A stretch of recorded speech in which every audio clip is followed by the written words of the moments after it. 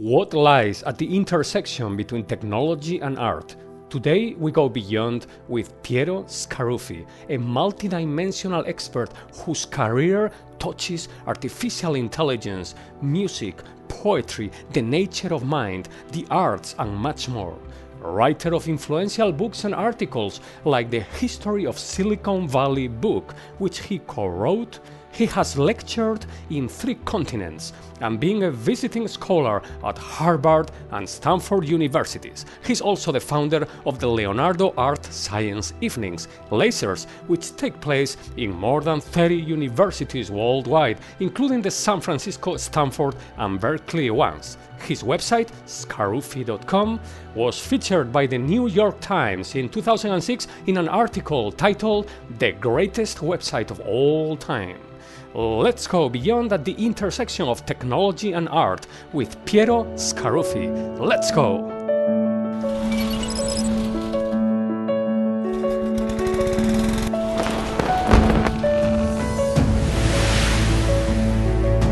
Go beyond your horizons.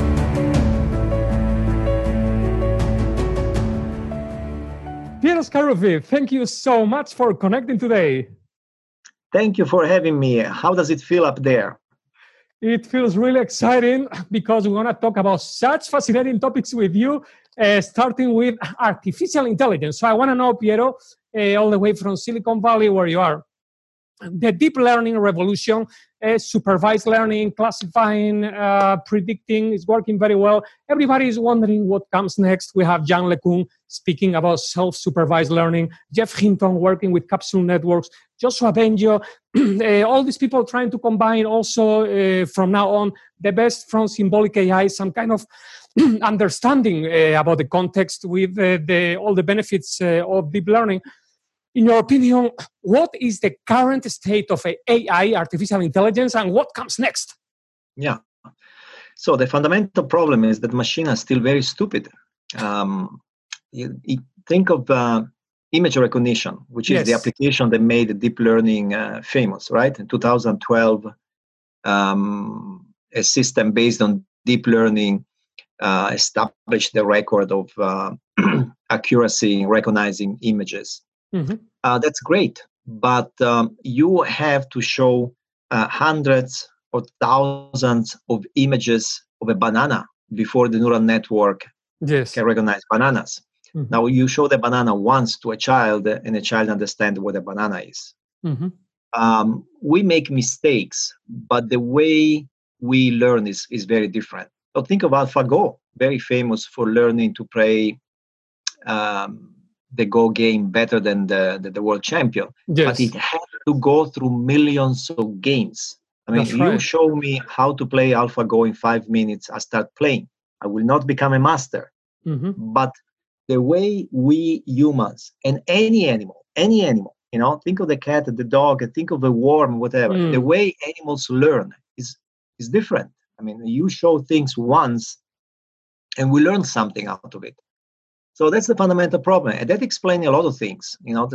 They keep saying that machines are more accurate than humans at recognizing images. That's just not true. The definition of accurate is very important. If I am in a forest and I think I see a bear, and actually then when I get there, I realize it was just a tree.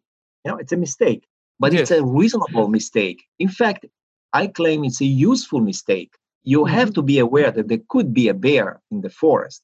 Mm-hmm. Now, the mistake the computers make statistically seems to be lower, but they're grotesque. They're ridiculous. There's a famous Google post where they said, our machine was so good at recognizing all these scenes. And then there's a traffic sign. And the machine said, this is a refrigerator full of food and food.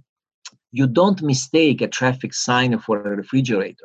Yeah. So this is what they call adversarial examples. These really stupid things, as you say, that confuse the machines. So do you think the reason why it's getting confused at these silly things is because the entire paradigm is not the right one, or is something? What is behind that? Well, it's a different thing. Obviously, I mean, if you go down to the neuroscience level, our neuron and the so-called neuron or the neural network are completely different. I mean, your neuron, you have billions of neurons, and they're all different. There are no two neurons that are identical. Well, that's a good point. So you are telling us in artificial intelligence, all the neurons are the same, but in our brains, they are all different. Yeah. I mean, the machine eventually is 0 and 1. And not only that, the way they communicate is through how many? More than 50 neurotransmitters. I mean, this is like having 50 neural networks that overlap, you know. And so the level of complexity is much higher in the brain. It's completely different. In fact, I'm not even sure that our brain is a network. I think we live in the age of networks. Everything is a network, right? Because the internet. And because of what is global trade, a network. Everything is society is a network. No, it's like in the Renaissance. I think they were thinking everything is as fountains. Well, now everything is network. I'm not even so sure that you know, it could be that a century from now people will look back and say, hey, those people in the 21st century were so stupid that they thought that the brain was a network. So I think it's just different. And that's why my book on AI is titled "The Intelligence is Not Artificial," meaning whatever machines do is different. It's something, you know, like even simple things. Think of the computer memory. It's not a memory. I mean, memory as a fundamental property. It forgets. It's not accurate. You don't memorize every single pixel of this image that you are seeing. Our brain does something different. Okay, that's memory. When you say my computer has a memory of 20 gigabytes, it's false. It's not a memory. It's something else. We just use the same word, memory, for something different. Yeah, I see something very interesting here. Do you mean that the accuracy, I mean, the fact that the memory of the machines are storing everything is actually a drawback? I mean, is it better to be less precise in a way? It's a different way to operate. I mean, our brain is amazingly efficient. You know that our brain consumes 20 watts. Wow. I mean, AlphaGo calculated consumes about 400,000, 500,000 watts to do just one thing. I mean, we can do a lot of things. I can drive, I can run, I can argue with my friends, I can, you know, about politics. I can do a lot of things with 20 watts. Okay. 20 watts. I can walk in the forest and survive with 20 watts. I can walk in a place where I've never been and survive. So our brain is extremely optimized. Any animal's brain is extremely optimized. Very little information stored in the brain, but in a way that we can do a lot of things with it. The machine is different. It's very useful because the machine will memorize every single pixel, every single bit of the audio, you know, everything. Fantastic. It's a fantastic tool. But when we use a word like memory or intelligence, machine does something different. You know, it's a different. I always say that it's not about superhuman intelligence. It's a different kind of intelligence. Just like a cat has a different kind of intelligence than us. You know, it's a so using the same words that we use for human intelligence, I think is misleading. Now, one great thing that comes with our kind of brain that doesn't memorize everything, okay? One great thing that comes with it is common sense. And that's what the machines don't have. At the end of the day, that's what machines don't have. That's why they need to see. Imagine if you had a child and you have to show 1,000 times a banana before this child learns what a banana is. You would say, this child is really stupid. Okay. So let's focus on this common sense. What is common sense? What is it? What is the root? What is the root of common sense? What is it? No. There's a scientist like Doug Linnert. When I was a kid, Doug Linnert was already studying common sense, 1984. And I don't think that 40 years later he has the answer. And that's why we don't have intelligent machines, really intelligent machines. That's why you cannot trust a self-driving car. You know, a self-driving car makes no sense because it doesn't have common sense. And there's an infinite number of things that can happen on the road in the real world that a machine wouldn't know what to do. And you have never seen those things, but you would know what to do. So you would make mistakes. If the traffic light is red you would make a mistake. In your life, you must have missed at least one red light. Yeah. Now, I trust that the machine. See, I trust that the machine will get to the point they will never miss a red light. But that's not the point. The point that's not the point. Right. The point is, there's a child that is not running. The child is crawling on the street. Do you still see it? Shape. Yeah, different shape. Right. If I throw a pillow in front of the self-driving car, does the self-driving car understand it doesn't have to brake? Because if you brake really hard for a pillow, you risk, getting injured. Yeah. Right. So machines just don't have. So the self-driving car will come if we remove human beings from the city. Basically, if you have roads where there are only self-driving cars. Imagine a city where only self-driving cars are allowed in the streets. Then yes, of course, fantastic. They will know each other. They will not need traffic lights. They will not need to stop. They know exactly when they pass each other. Yeah. But anything that implies common sense, don't use a machine. So pretty much, because there are actually two groups of people: the people that think that eventually the self-driving cars are going to be able to be used on a massive scale everywhere, and other group that says that what you say, that because of that lack of common sense, it's just not going to happen for a very, very large amount of time or never. So you pretty much are not betting on that industry to put it together. All you have to do is change the definition and everything happens. So right now, there are self-driving vehicles everywhere. Yeah. You use them probably every day in Spain. Trains, they are called trains. Okay. Trains today are robots. Subway trains are robots. And then millions of people use them. That's a good perspective. Yeah. How did you solve the problem of common sense on the train? Rails. You have the dedicated tracks. Yeah. And can humans walk on a rail? No. Very simple. Billions of people around the world use self-driving vehicles every day. No problem. So if the self-driving car is driving on a road where you have rails, then it's called train. If you don't have rails, well, I don't know, you can have beacons, you can have transmitters that tell the car what to do at every single point of the road. And you can ban people from walking in that street. You can ban children from playing there. I don't know how you ban dogs from walking there. But if you can constrain movement so much that the self-driving car basically becomes a train, then yes, you can have a self-driving car. So semantics is important. It's like saying computers have memory. Does this computer have a memory? In my opinion, no. But you change the definition of memory, and the answer is yes. So, I really like this. The singularity already here? Yeah. I mean, there are so many animals. I mean, dogs can smell things I cannot smell. So the dog is singularity. I will never be able to smell like a dog. So it's all about definitions. Perspective. It's all about perspective and definitions.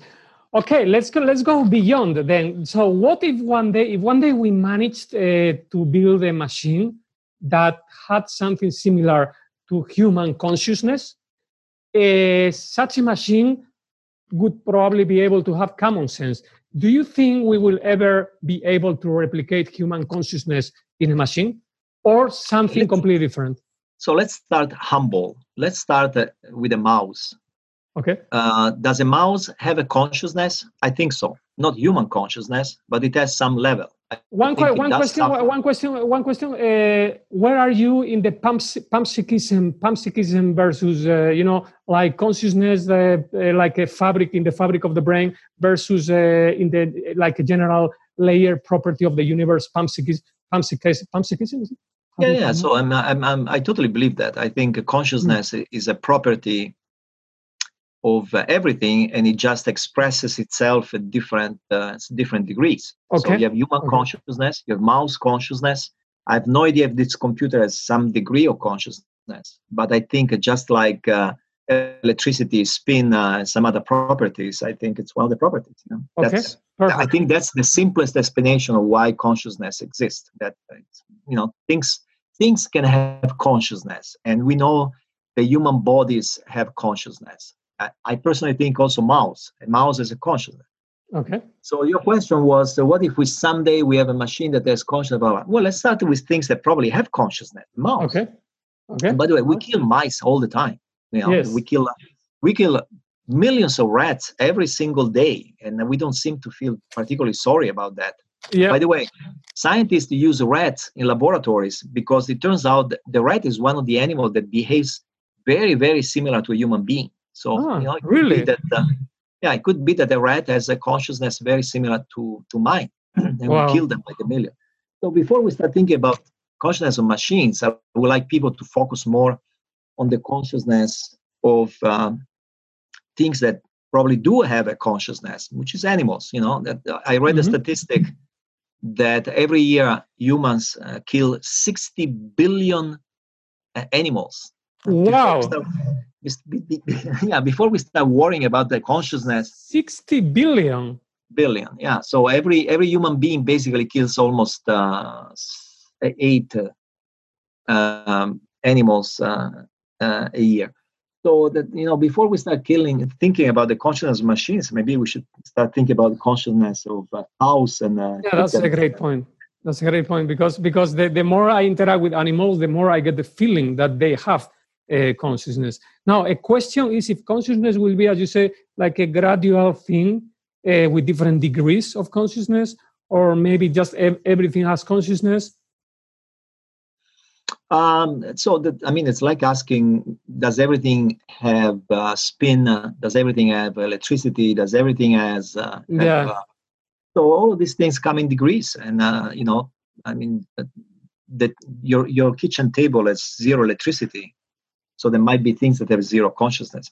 I don't know. Here we are really speculating. Yeah, totally. And by the way, in my book I mentioned the fact that there could be other things that we don't have. There could be something out there that some things have a property that they have and humans don't have. We think consciousness is so special. Yeah. But what about, there is also umbrellaism, and it's something that only umbrellas have, I like that. So we think consciousness, so higher levels of consciousness is so important. But how about umbrellaness? I like that.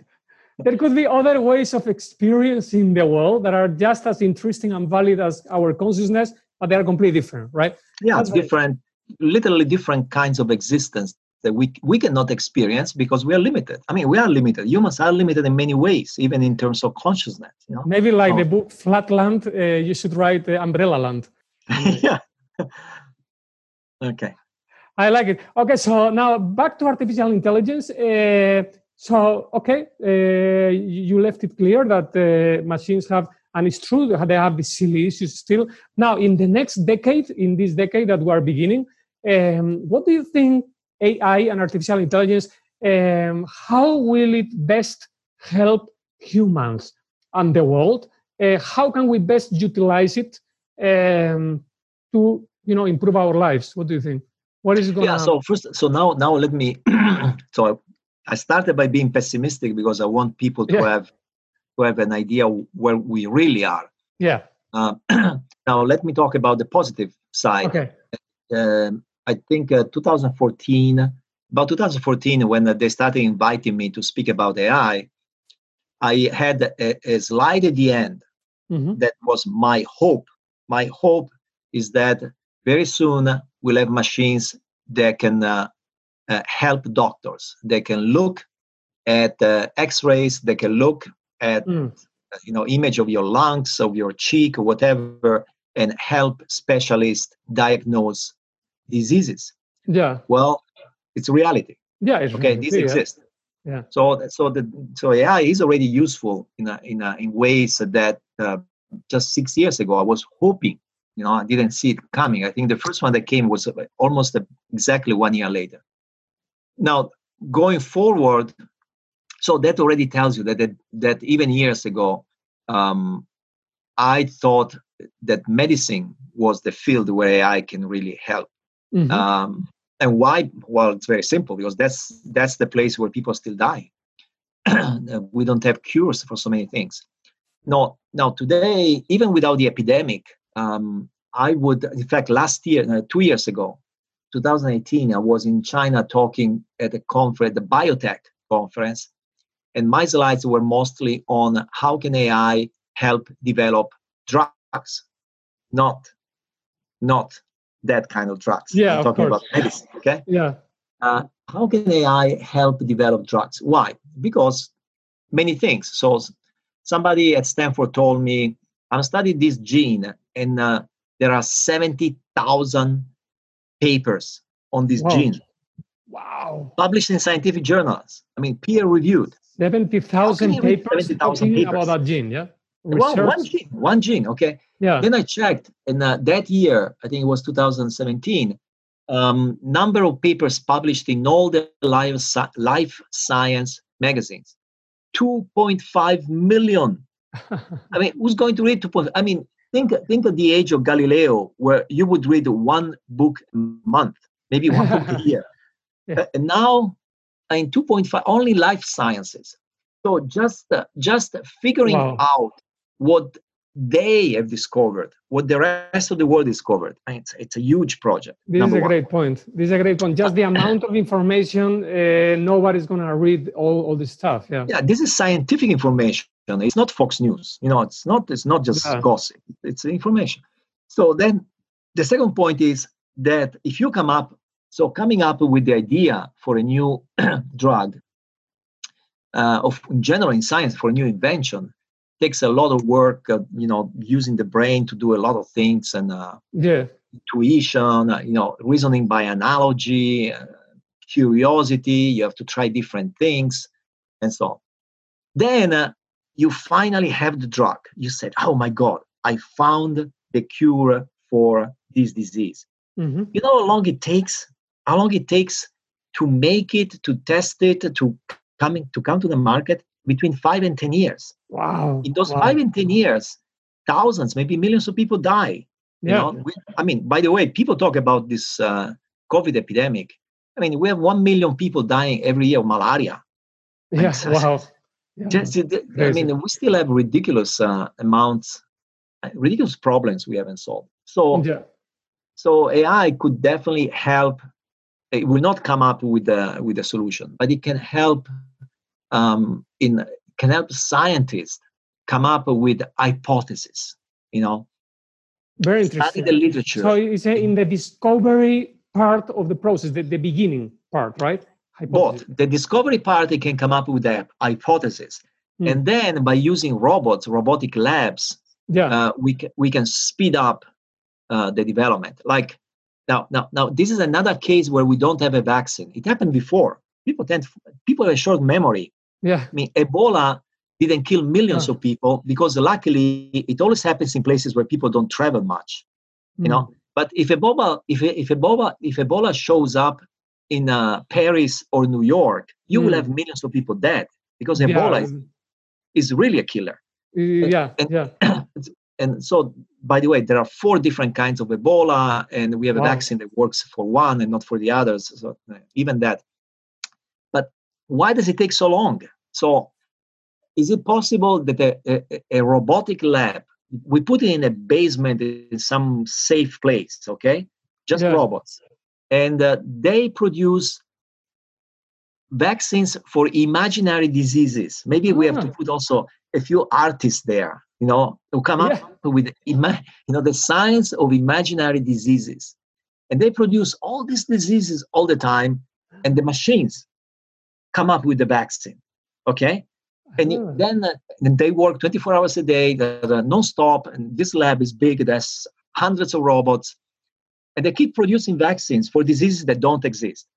The next one that comes up, the next epidemic that comes up, we ask these robots, hey, do you have a vaccine for this one? And chances are that the robots will say, well, we have something very similar, try this one, okay? That's very interesting. I really like this, just for the audience, right? I mean, we're almost talking about like factories of robots that are inventing, maybe like with the generative adversarial networks with guns, they're inventing diseases and then creating vaccines for those diseases to have like a repository of possibilities that then they can match when a real one happens. This is really this is a good argument for a movie also, Piero. Yeah, also for a story. Remember Borges, the great writer Borges, the library of Borges, the library that produces all the possible books ever written. Possible books. Yeah. Okay, I want the same thing I mean, it's feasible, right? Today, AI could do that. But one question, what is the complexity of this? Because I know there are some problems whose complexity is so large that you could have more possibilities than the number of atoms in the universe. So could this be one of those? I mean, could we constrain the possibilities when they invent this stuff? Yeah, sure. I mean, you can. I mean, these are machines. You can decide. You can design them whichever way. But this, to me, is something practical, feasible today. I like it. And you keep upgrading the software. I mean, AI engineers can keep coming up with better and better ways to read text, and so this thing gets more and more efficient. And every year we produce 1 million vaccines. 999,999 are useless. Still, the one that is useful is going to avoid the big problem we have now. This I like it a lot. This would be working already, taking precautions before anything happens. Yeah. And when you said mix it, well, because it's very exciting because you have a lot of interesting views that combine art and the artistic fields with the technology and with AI and all of this. So, for example, this is an example of being creative, like inventing something, and then also the AI and the technology part. Are we going to see more and more examples coming up of technology combining with creativity in exciting ways like this, useful ways? Well, it's technology that helps humans be creative, or humans that tell machines what kind of creativity we need. Also, that's always the same problem. So now, if you ask me, you should also ask me to say something to prove that I know what's going on in AI. So, for example, I know that Google demonstrated this robotic dog that imitates animals.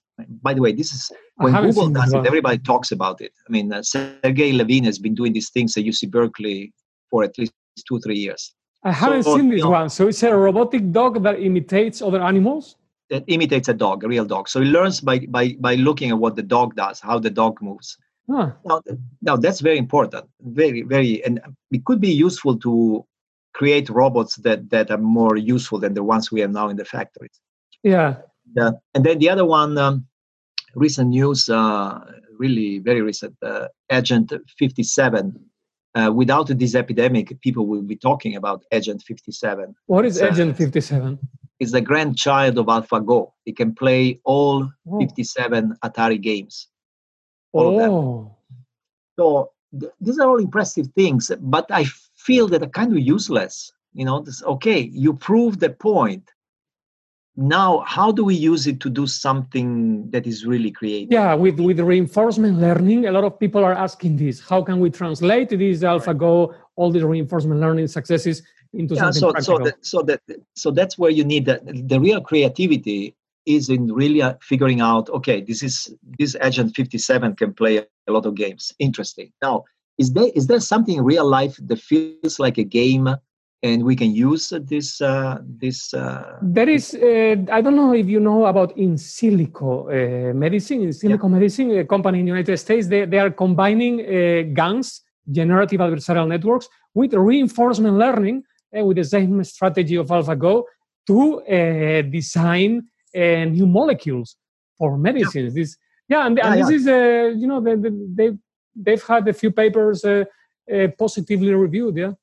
Yeah, and by the way, you also see it in venture capital. I mean, there's very little venture capital actually in AI now. There was a big investment years ago by the Japanese billionaire, but if you remove that, there isn't much. Why? Wow. Well, Agent 57 can play 57 Atari games. Okay, but how much value is it creating? Yeah. So you have to find a way that this creates value in real things. By the way, talking about, again, also to give some positive message here, talking about, AI that can read thousands of papers. That's feasible today. To some extent, it's coming. I mean, this is where the real progress is. I don't know if you heard of systems like Elmo, BERT. Yes. GPT-2. Okay, so these GPT-2. are systems that are getting better and better at reading a text and understanding what's inside, right? Yeah. And so this is very interesting, especially when you combine it with other technologies. So there's a branch of AI that doesn't have a name yet. I call it theory formation, and actually was around from the beginning. The idea that a machine comes up with a theory. You give machine originally was data. I give machines data, and the machines has to come up with a theory that explains the data. So you know enough, induction and all these things. And today is about text. I give the machine text, and now give me a theory. Tell me something that comes out of this all this text. So, for example, I find it the Allen Institute in Seattle. It's interesting that they are creating this library CORD. CORD stands for COVID Open. COVID Open something. Anyway, it's a collection of thousands of papers published on COVID, and they put it out there, open source, and they give a prize to anybody who can build an AI system that does something meaningful with this thing. Well, that's the right way to go. That's the right way to go. Let's see what they come up with, Yeah. So anyway. Yeah, very, very interesting. It would be a dream to be able to interpret and read and get something useful from all these texts. Yeah, I don't know what level of comprehension, but I think I saw recently a Google article or paper talking about you don't really need to understand properly the text completely in order to create good connections with the information. Yeah, so that right now what you have it's competitions like Squad, where the machine has to answer a question. So you read the text that is about, I don't know, China-US relations, and then you ask the question, who is the president of China? And the text has to be, replies Xi Jinping. So they're getting very good at this. Is this enough to come up with a scientific theory? Of course not. Of course not. But you have to start somewhere. Somewhere. Well, start somewhere. And as you said, you can make connections. You can make connection between two texts. This text says something about this gene. This text says something very similar about the same gene. Put it together. Or just write it down for me. Write it down. There are two papers. I guess there is so much information that even just creating good connections would be super helpful because nobody has time. I just hate to look at everything. Absolutely. Right on target. Exactly. Just give me that. You already helped me a lot. You basically saved me months of research in the library. Yes. Okay, great. Very exciting. Now let's link with the arts because I love all your perspectives about art. In this world of technology and artificial intelligence and generative adversarial networks, GANs, and everything, what's going to happen with art, with artists? Is art going to change in a like critical, important way? What is the art coming in the next decade? What's the status of art? What's coming up? So maybe give your speakers a background. Why are you asking me? I have a background in math and AI. Yes.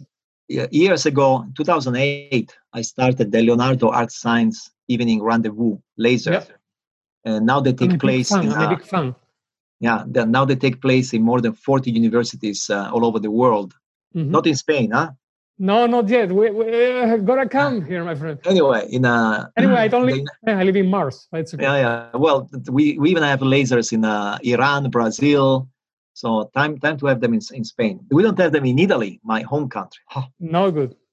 So these are events where I put together artists and scientists. Yes. I force scientists to listen to artists and force artists to listen to scientists. And then in 2014, I started the LAST festival. LAST stands for Life, Art, Science, Technology. Yes. So I've always been a strong believer in the importance of art and music in general for human civilization. Human civilization didn't start with Einstein. It started with people telling stories and singing songs.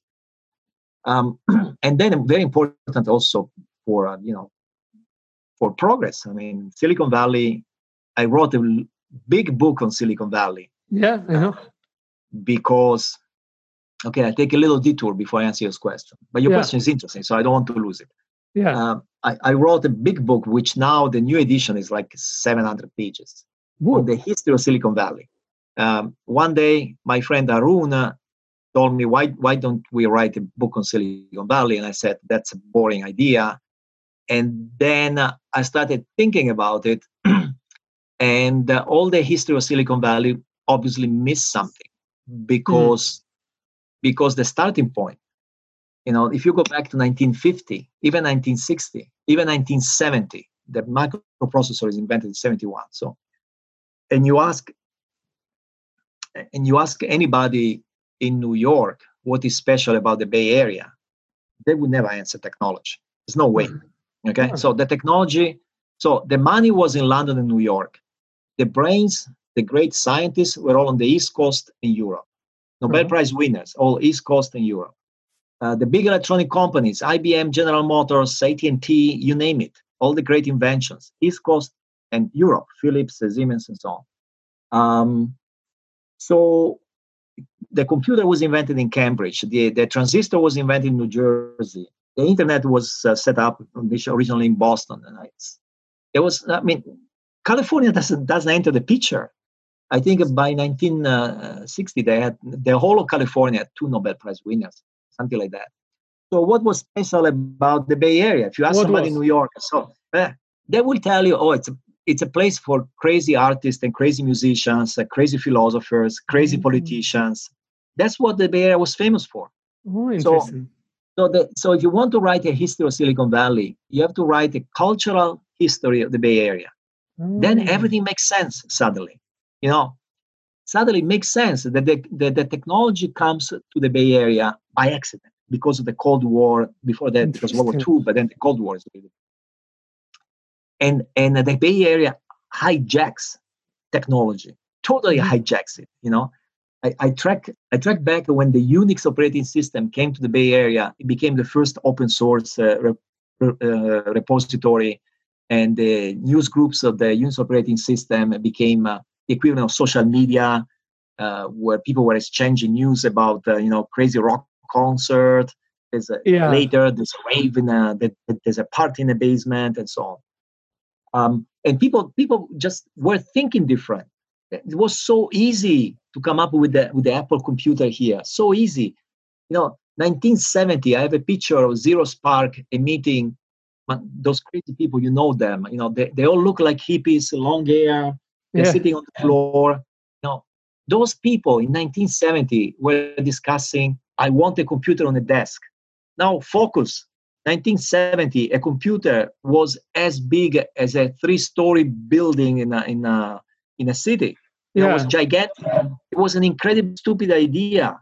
I want a computer on a desk. And for what? Schools. They wanted to give it to school children. It was totally crazy. Now, IBM on the East Coast or Philips in Europe, they had the engineers, the money, everything to do this. But they didn't have the crazy idea to start with. Okay? So somebody had the crazy idea. I'm not a fan of Steve Jobs, as you probably know, but in 1995, I saw recently an interview, it's on YouTube, where they asked him about the Macintosh. And he says the reason the Macintosh was such a great machine is because of artists and musicians. It doesn't say it's because of my chief engineer. Very, very good. Very interesting. That's always been so important. The idea of the garage. Can I just interrupt for a second to ask you, because this is super interesting. That is the crazy ideas, the artists, the musicians, the philosophers that are behind this question. Why is it like in Europe? We've always had great artists and musicians and philosophers. Why didn't we manage to get something like Silicon Valley here? So it must be a combination of that and something else, maybe. Or why we didn't do the same here? Well, that's a very good question. Of course, it's a very good question also from somebody in New York. The point is that the Bay Area didn't have the greatest; it had the craziest. So, if you ask me who's the greatest painter of the Bay Area, I have no idea. I don't think there is one that I want to see. But the craziest. John Cage learned from somebody named Harry Cowell, who was here in San Francisco. Harry Cowell was all about using noise and using random events to make music. Yeah. So it was crazy. Now, John Cage moves to the East Coast and becomes sort of institutionalized. It becomes a movement. It becomes a school. So Europe is about the museums. It's about all the ism. You have Impressionism and Futurism, which are great. They're very important in the history of culture. But I think it's different from the Bay Area, where you almost want to be poor and marginalized and misunderstood. It's almost a goal, I love this. I really love this perspective. I mean, it is really the out of the box, the garage thing. Let's have the minimum possible. Let's just focus on the crazy ideas. Yeah, if somebody asks you who was the greatest hippie, I have no idea. They were hippies. It was a way of living. It wasn't about I'm the greatest. I'm going to give a talk about the hippiedom. Hippism doesn't exist. And the Burning Man Festival now is becoming a little institutionalized. But that's another thing that started because it started on the beach in San Francisco. They kicked them out of the beach. And my friend John Law offered, how about you come with us to the desert? We do it in the desert. And he said, who is the greatest Burning Man person? It doesn't exist. I mean, it's not about, you know what I mean? It's so anarchic. It's just a feeling. So it's not about also the individual persons necessarily. It's more about the style of life, lifestyle almost. Yeah, it's many things. It's a mindset. We keep saying Silicon Valley is a mindset. Yeah, the Bay Area was a mindset. This is very interesting because, this question of what is the secret of Silicon Valley, so many people around the planet are and I also think, one component that is important is also the role of the government. Now, the government is very powerful on the East Coast, very powerful in Europe, but was very weak in California. So the role of the government is to stay out of the way. And in California, this was easy to achieve. It was easy to be anti-corporate, anti-government, anti-this, anti-that. It was easy. There was no big corporation here. It was easy. So you could... this is a good point. So you are telling us that in a way, too much structure, too much regulation, too much control can be an obstacle to create something like Silicon Valley at the beginning. So yes, very important. Yes, the answer is yes, but I want to be precise because in my book, I mentioned Japan as another place where they had a lot of creativity and came up with great inventions. It's number two. I mean, they invented a lot of things from the CD, DVD, flash memory, so many hybrid car. Japan is totally different from Silicon Valley. So Silicon Valley is not the only model. Yeah. Okay? It's not the only model that works. There are others. And of course, it's like the umbrella-ness of before. Yeah. Even China, they keep inviting me to talk about Silicon Valley in China, but they have the exact opposite. Well, they went from starvation to being the number two, maybe number one economy in the world. So there are other models, but you cannot have Silicon Valley without the crazy artists and crazy musicians. That's in a nutshell. That's my 700-page book. That's what I claim. So anyway, so when I do the lasers and the last festival, I'm just part of a history of the Bay Area. You see these things over and over again. The Bay Area didn't even have computers. In 1963, the first exhibition of computer art was in San Jose, which now is Silicon Valley. Yeah. Recently, there's been articles in MIT Technology Review about xenobots. Well, the first one to have a xenobot was actually an artist, Carl Sims. Google him. Wait. What is an xenobot? Xenobots. Xenobot. Okay, xenobots, yeah. And there's a lot of engineers that started, building guns, neural networks that make art. Yeah. Cool. But it took an artist, Tom White, to use a neural network to make art, take the art and feed it into another neural network to see what the other neural network thinks.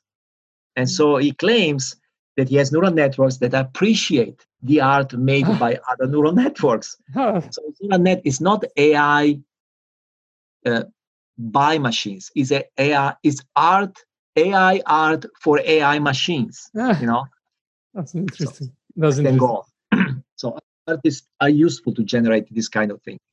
Now, let me tell you one thing that it's the original question was how is art going to change because of this pandemic. So first of all, I think we don't have one crisis. We have three crises that are happening at the same time. One is the pandemic, which is a natural disaster. But then think of all these populist, Donald Trump, Boris Johnson, Brexit. Then you have Bolsonaro in Brazil and so on. That's a crisis. That's a big crisis.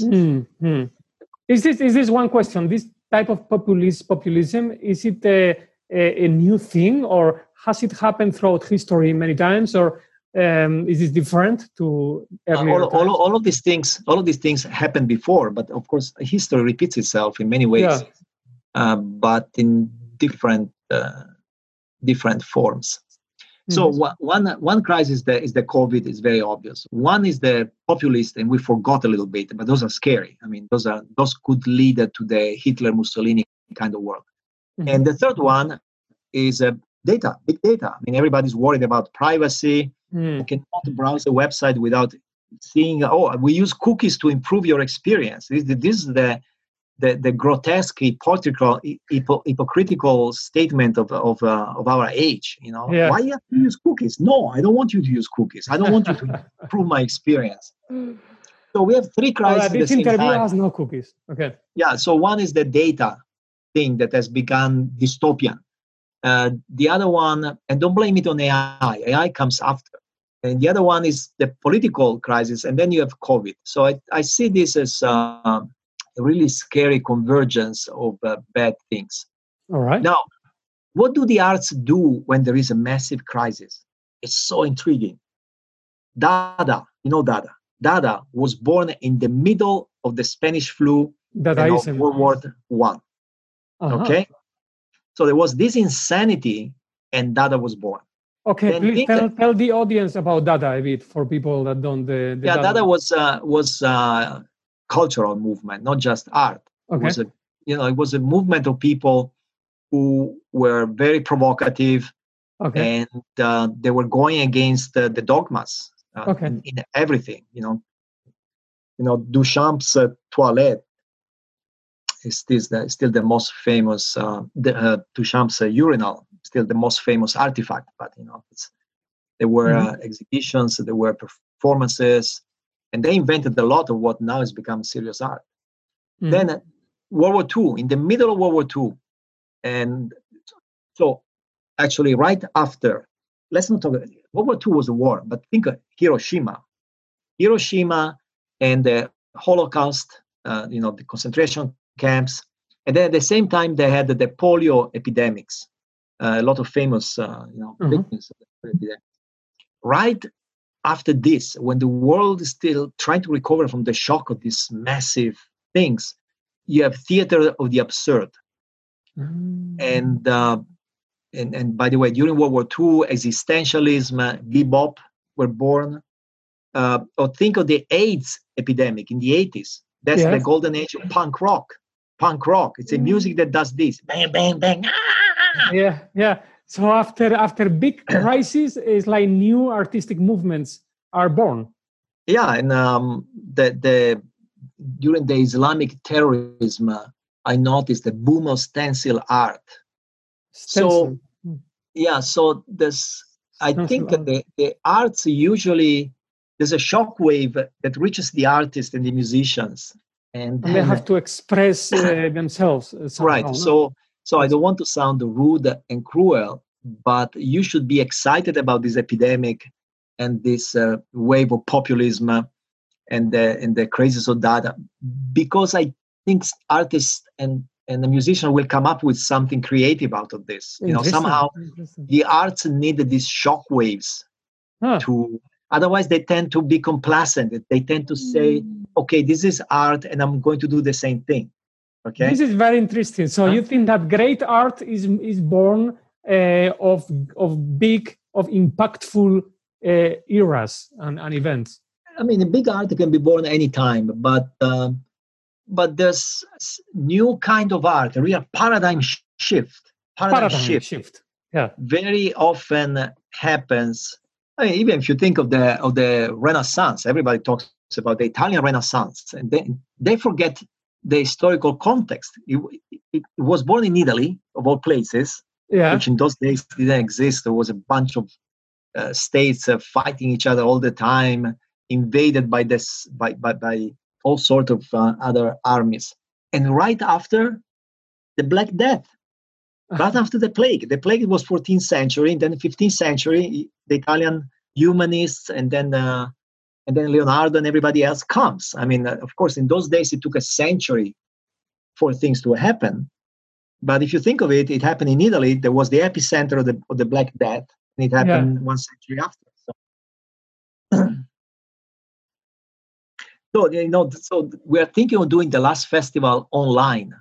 It was supposed to, the last festival 2020 was supposed to take place in San Jose, of course, postponed. And then we started thinking, let's do it online. But I don't want. See, we're living in the era of the online experience, like you and me right now. Yeah. But I don't want an online exhibition that simply shows, oh, this is the painting, this is another painting. Yeah, so maybe people will have to come up with new forms of blending art with all the remote online stuff, yeah? Exactly. I was looking, let me see, let me browse for a second. And I also want you to tell us something about music, because, music is a bit like mathematics, and a lot of people are starting to use artificial intelligence to produce music in the style of Bach or other famous composers that are very, very, very realistic. What's going to happen with music when we have both AI composers that are really, really good? Because it's going to happen, because it's coming very fast. And even interpreters, What's going to happen with music? What's happening with music? So let's start with the first point. If you, Javier, send me a piece of music that sounds like Bach, I rate music between 0 and 10. You send me a piece of music that sounds like Bach, rating 2 out of 10. I heard this before. I heard it 1,000 times. Yes. So it's a very low point, very low, just imitating somebody. What would be impressive for you? What would you say, wow, if you saw it made by... Something I haven't heard before. Something that if I can tell you, then by definition, it's not great music. If I can tell you what it is, it's not great music. I mean, when Beethoven made especially his last sonatas, nobody heard that kind of thing before. So that's great music. Okay, this is a great point, because wait, there is something very deep here, because just as the reinforcement learning people are trying to play games that have already been played before, and the people in music in AI are trying to imitate styles that have already been done before, you are almost telling us that, hey, this is all nice, but what's the point? I mean, where is the new stuff? I mean, when are we going to see? I mean, what is really wow is when we're going to see completely new stuff being created that blow us away. That is that right? Yeah. And so that's one point, but it's not the only one. But the other thing, there's something in music and art literature that's about the human experience. I mean, we are humans, so we judge art based on the human experience. So while punk rock is great, of course, the punk rockers were not Bach, they were not Beethoven, they were very limited. But there was something in the visceral, furious, anger, there's something about the human condition that you cannot express in words, otherwise you wouldn't do it in music. So that part also has to be there. It has to be something. One day they interviewed Bob Dylan about music. What's the secret? And he just said, it has to come from the heart. That's it. Come from the heart, and that's it. Now, this is a really interesting part right now. I mean, what is good music? Like the critics of music. I mean, how do you evaluate music? Yeah, so there's many factors. I mean, also the technical skills are important. Some music you just marvel at the skills of the musician, but even the skills. I mean, it's not a lot about pressing a key. Pianist is pressing the key 3,000 times a second. That doesn't make you a great pianist. Yeah. In fact, there's a great performance of a Beethoven sonata, I think by Barenboim, where he plays it very slow.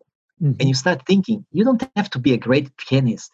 You don't have to be Lang Lang to play that way. It's very slow. Ding, ding. Why nobody else thought of doing that? Playing that sonata very, very, very slow with almost no skills. And it comes out absolutely beautiful. By the way, then a pianist explained to me that it's actually sometimes more difficult because to keep the tempo when you play fast, sometimes it's easier than you keep the tempo when you play very slow and the distance between the notes increases. But that is true. So, my personal experience is that it's what you say, that technical skill in piano or anything else.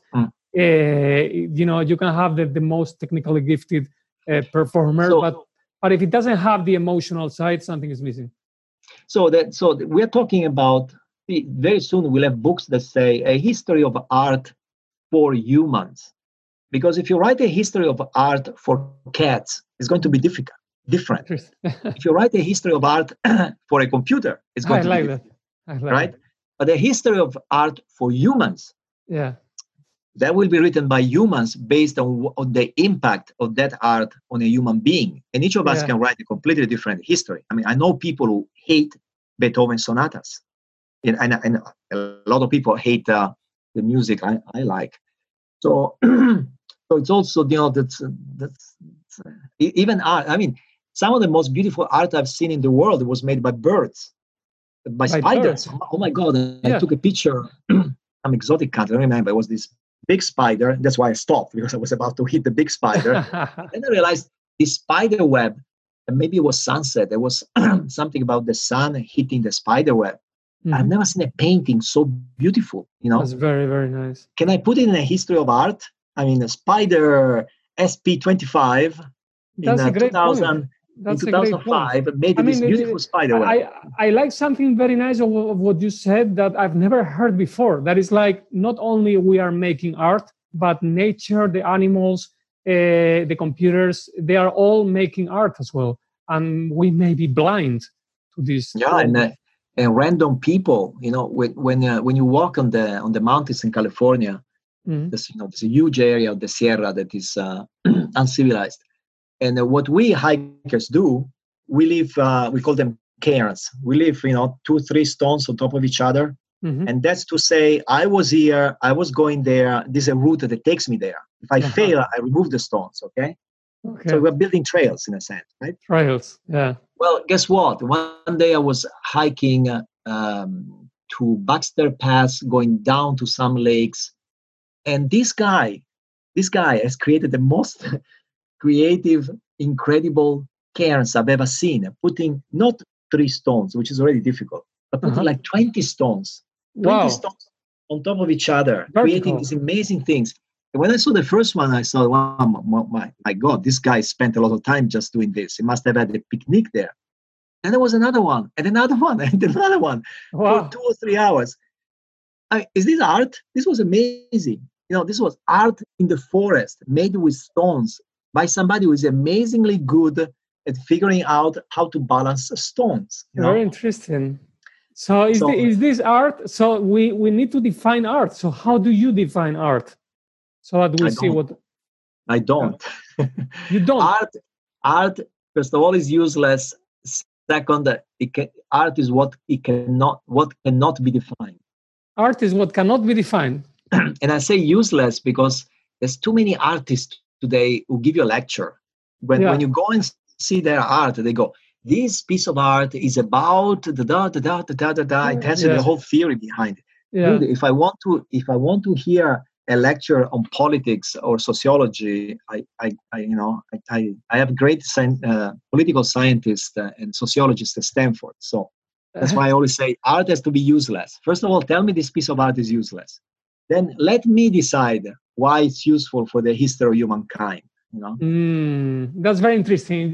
Useless, something that is useless, that cannot be defined, and I guess we each interpret as we feel like, as we like, or that it triggers something completely different in each.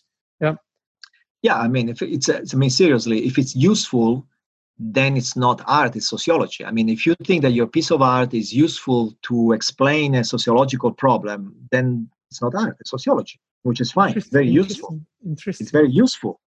Okay? Not so useful is not an insult. It's useful, but it's not art. Sociology. Okay. And what is the role of art in society? The role of art in society, is it changing? Is it going to change? What is that role, and what is going to be that role in the future? What do you think? Well, you can ask it also in past tense. What has been the role of art in society? Yes. Okay. I think at the basic level is to make us think and rethink. We were, as I said, we are planning this online exhibition. So what do we want artists to do? And then somebody said, we want artists to think about the current situation.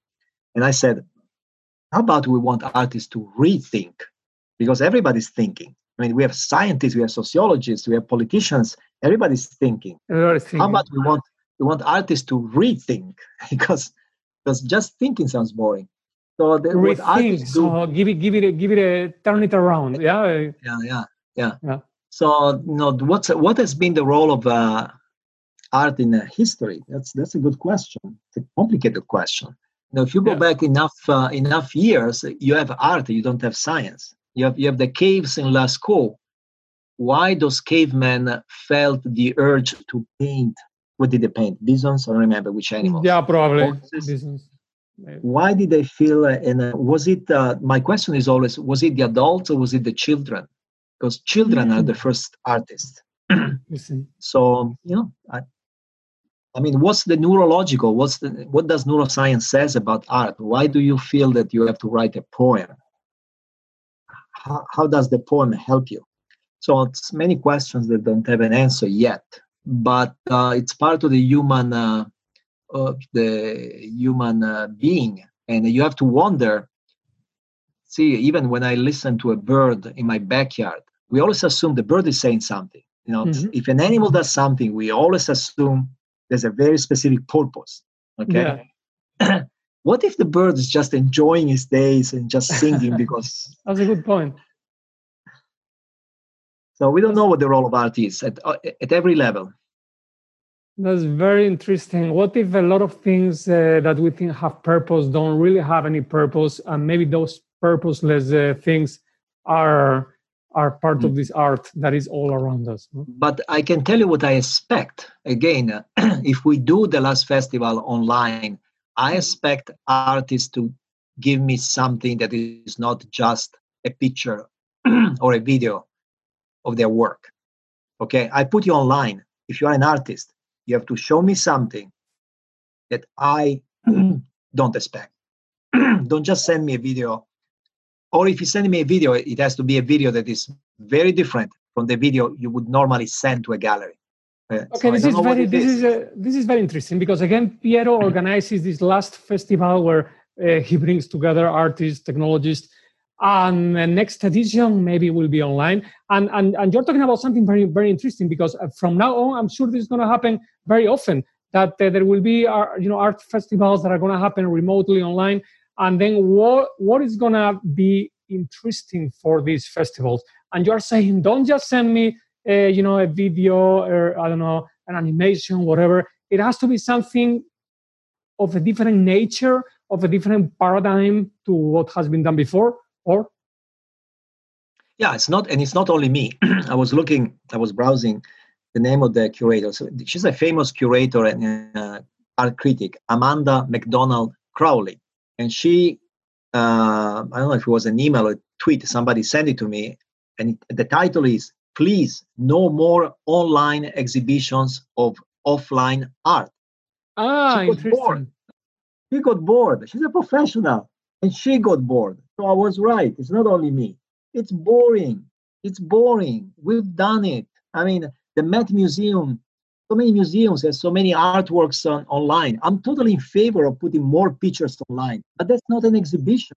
That's just to save you the flight, the air ticket to go to the museum and see it there. Definitely.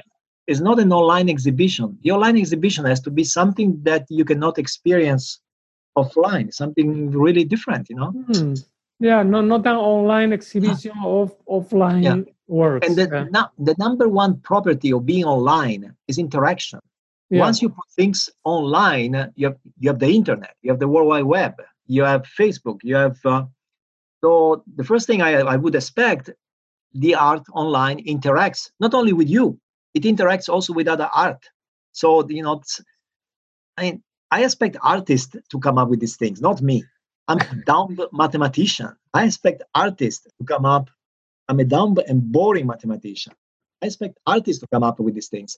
So when an artist tells me, "Oh, I have a piece I cannot show you in person, but I'll send you a picture," you're not an artist. An artist will come up with the idea online. I do this, and if you really have to think or rethink about the epidemic, the pandemic, well, give me some post-pandemic art. Don't just show me something that shows the suffering. It has to be something creative. To give simple ideas, there's a student in Texas. He studies with my friend Roger Malina. He or she, because it's a foreign name, is doing laptop theater performance using artificial life. Okay? Wait. Laptop theater performance using except the theater is done by not humans, by avatars, and using artificial life. Okay, so to me that's computer art. Interesting. Computer art is not just a painting. Originally, computer art was some drawings on the screen. It has to be something different. It has to be a new kind of experience with interactivity. That uses the benefits of the medium. Right. And if you have to think about the current condition, if you have to think about pandemic, for example, don't tell me I analyze this aspect of vaccines. If I want to hear that, I go to a virologist. I have so many here in the Bay Area. If you're an artist, do something about ignorance, for example. What this pandemic shows is the pathetic ignorance of the human civilization. Okay? It took us months to figure out that asymptomatic people can spread it. It took us 3 months in the United States to come up with the idea that maybe using masks is not a bad idea. This has been a colossal demonstration of human ignorance. So I expect an artist, if you want to rethink the pandemic, don't tell me what I already know about the pandemic. This is already another very interesting thing that you are saying. Artists should not repeat the things that we already know. They should focus on things that we are not aware of in a way. Yeah. That's rethinking, right? Tell me something that I don't read in a newspaper every day. Yeah. All right, artists, you listening? yeah, that's a great point. I love it. And we're approaching towards the end. Piero, I want to ask you something very, very simple that I always love asking. From your point of view, after so many experiences you've had, what is for you the meaning of life? What is for you what gives life purpose? What is the meaning of our existence? I don't know. Nobody knows the answer. But luckily, we have genes. Everybody's different genes, and we have genes that push us to do things. Yes. People ask me, why do you listen to so much music? Why do you read so many books? You have no idea. Nobody knows how many books I've read, because if I told you the number, you wouldn't believe it. Why? I don't know. My genes make me do it. So this is an important point. How much do you think that you are in charge of your own life and decisions? Yeah, very little probably. We have the illusion. We have so many illusions. There's a book titled "The Illusion of Knowledge," which is right on target. There's all these psychological tests that show how ignorant people are. Ignorant people answer. do you know why when you press the switch, the light goes on? They say, yes, of course. Then you ask them and they don't know, the illusion of knowledge. We are so ignorant. And the other illusion, the illusion of being in control of what we do and what we say. And I think the more you analyze, the more you realize you're not. So most likely not. Most likely, as I said, the beauty of it is that we don't have the answer, the question, the meaning of life, because the genes make us do it. And if I give an answer, it's one of my genes that is giving the answer. This is very interesting. So when as a thought experiment game, when I ask you a question or you ask me a question, we're going to give an answer. If we try to interfere with that process consciously, in a way, that interference itself is part of the conditioning as well, isn't it? Yeah. Even the interfering probably comes from some genes. But let me be a little more serious, because now I was half serious. The part of the ignorance is also that we don't really know what makes you you. We have this idea of life as being determined by the DNA, and then more and more biologists are questioning the idea: is it really in the genes? Check this guy Anthony Jose. He just published a paper. In fact, I don't know if it's published. It was circulated preprint, where he basically says something simple. I mean, if you look at the DNA, your DNA doesn't say that you have eyes. It said if you have eyes, they're black. But it doesn't really say you have eyes. It doesn't really say that the eyes are in the head. There's information in the DNA that we never found about the organism. So we don't even know what exactly drives us. Okay. So this is very interesting. So the DNA says the features of what we have, but not that we should have this. Yeah. I think in his paper he calls it a list of ingredients. Well, just the processes. I was talking with this Dr. Graham the other day about this. About it all feels like we are like a computational machine, the way everything works with the proteins and everything. And, it's hard not to look at ourselves like computational devices in a way. What do you think? Yeah. So we don't know much. Again, illusion of knowledge. We know so little about everything. So anyway. Dimensions. Okay, well, Piero, this has been so fast, like always with you. I mean, conversations with you go at the speed of light because there are too many interesting things. We have to connect again, if you feel like, and continue this fascinating conversation. Thank you so very much, Piero. Thank you. Thank you. Have a nice day up there, wherever you are. I will send you a postcard from Mars. Thank you. Okay. Thank you. Bye-bye. Thank you for following the Beyond podcast. If you enjoy it, subscribe on YouTube and support it in other channels like Patreon and others. And hope to see you soon at the Beyond podcast. Thank you.